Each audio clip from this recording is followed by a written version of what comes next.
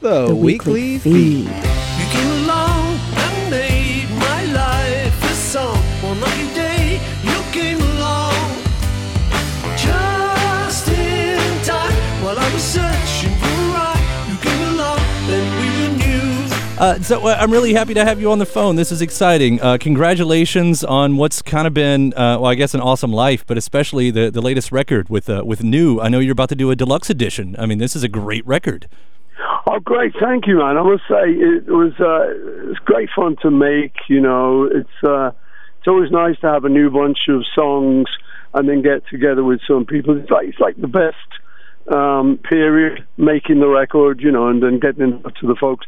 But this was very exciting to do. This one, I had a lot of fun making it.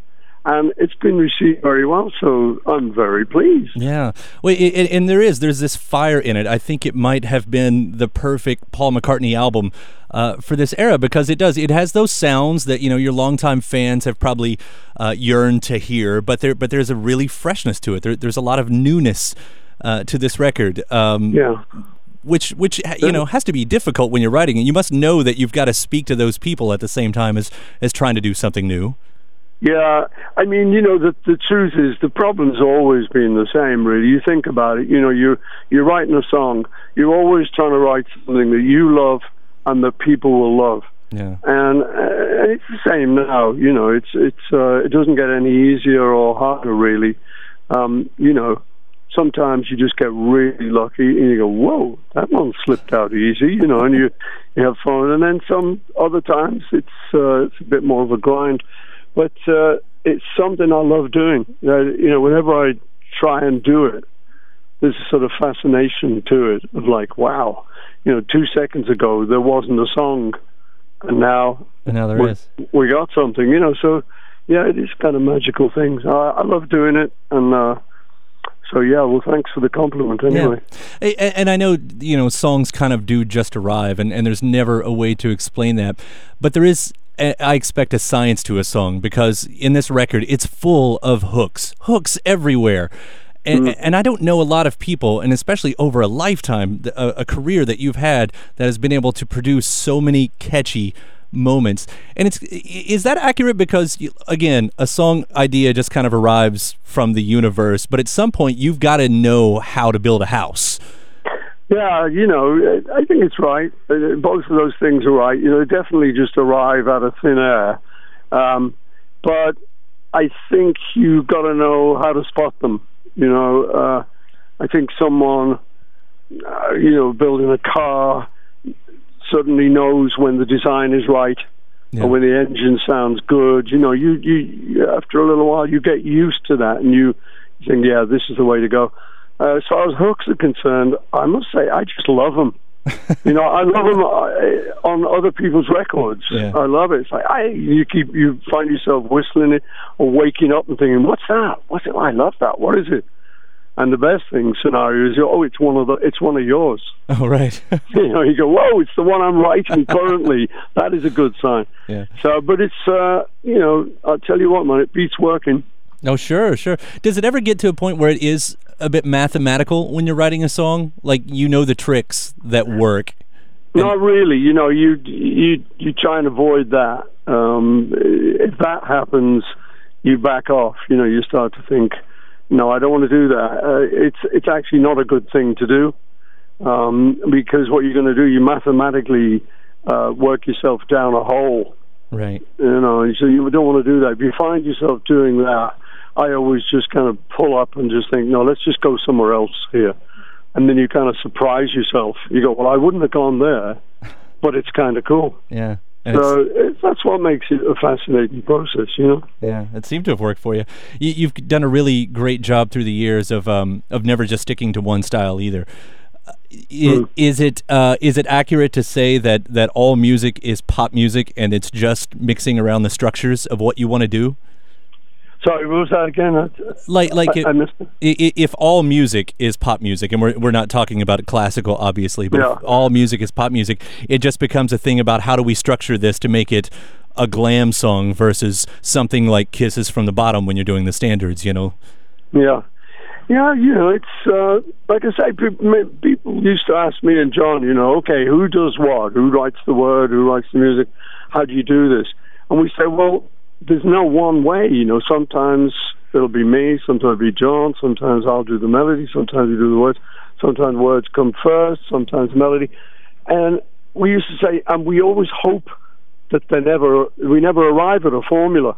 Yeah. You don't want to, we used to joke, okay, if we arrive at a formula, we'll bottle it and sell it.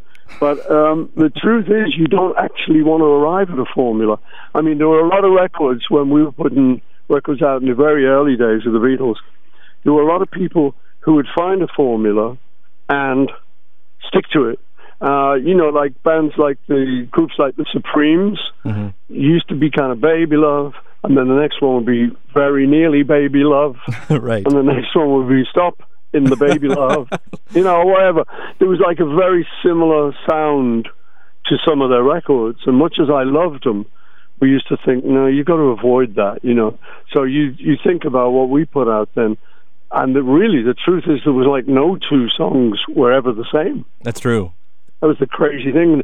And actually on this new record, I kind of worried about that at one point. I thought, whoa, I got all these producers and these songs, they're not like, they're not the same, like they're coming out of the same room. But then I thought, you know what, that's actually a good thing.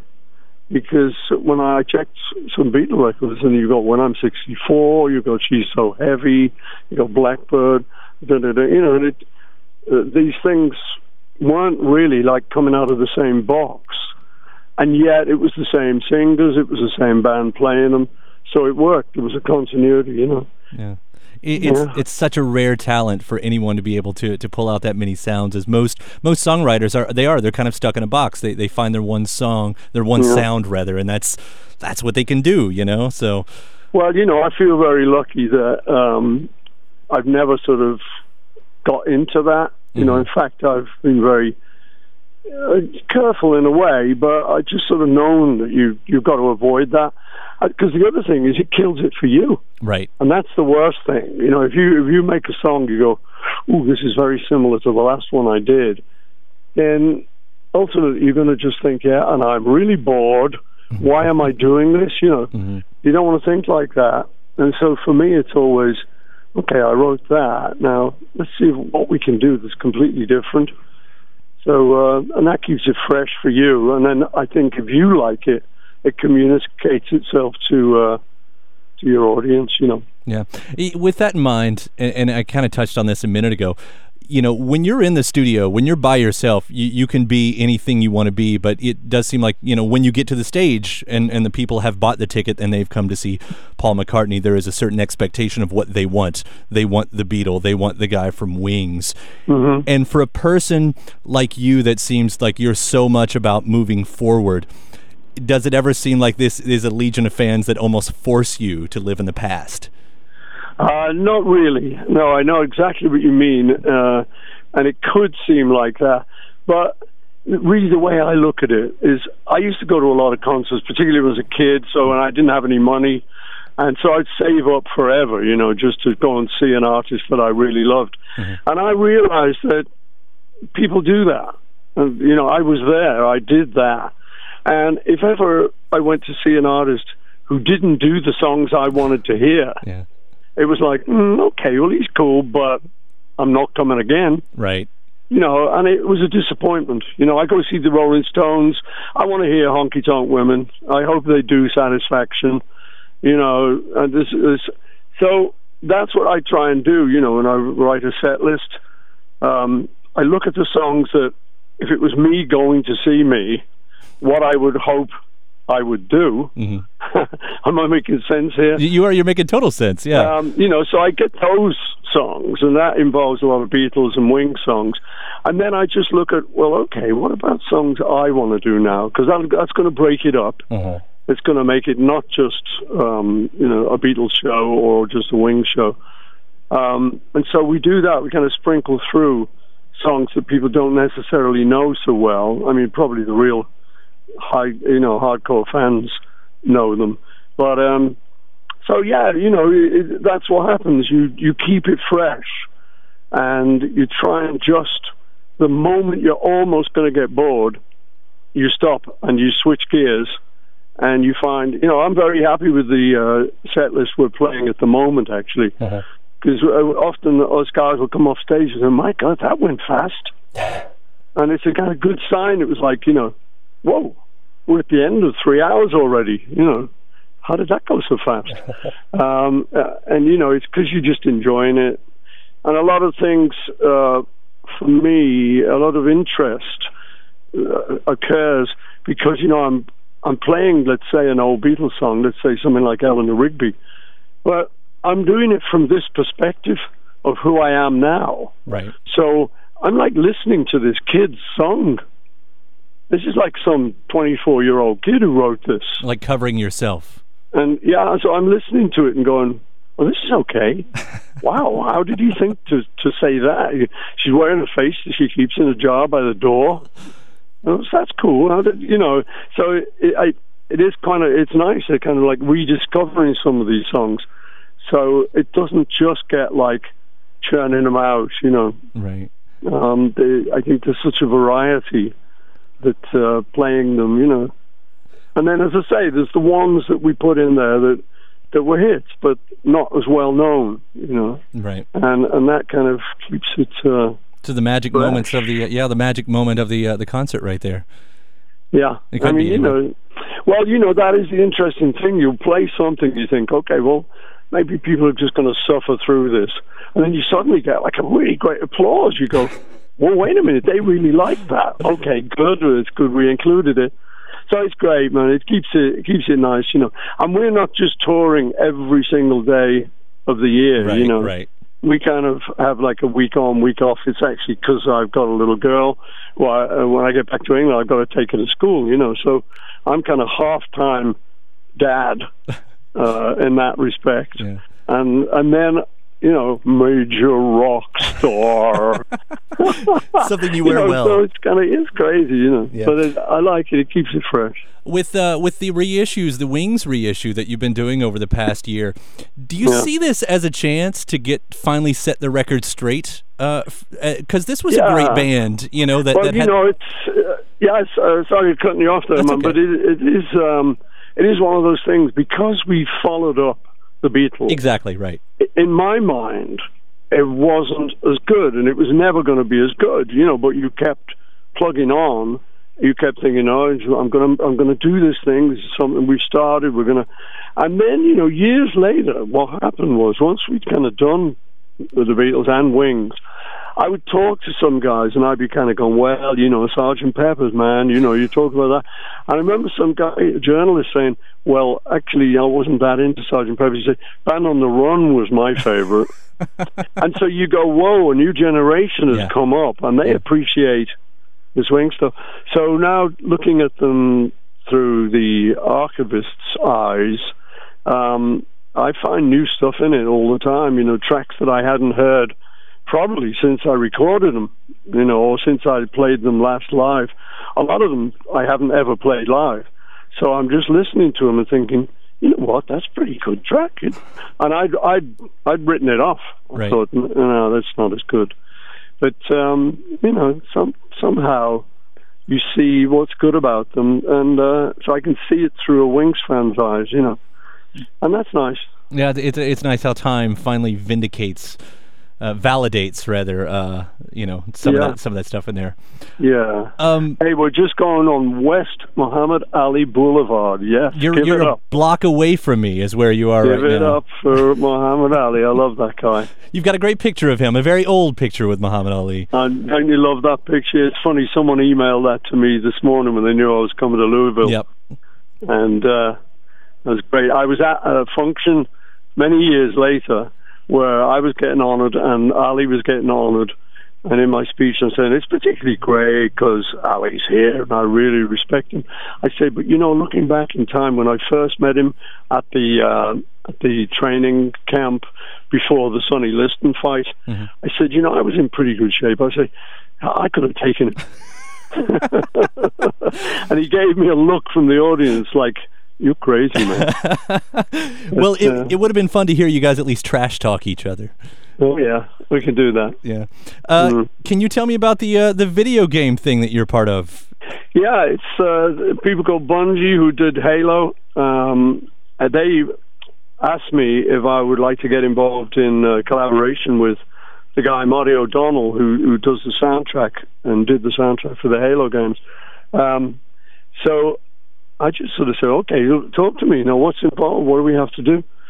And it was basically help him on the soundtrack, which I was excited to do. Like you say, I like to do things and keep it a bit fresh.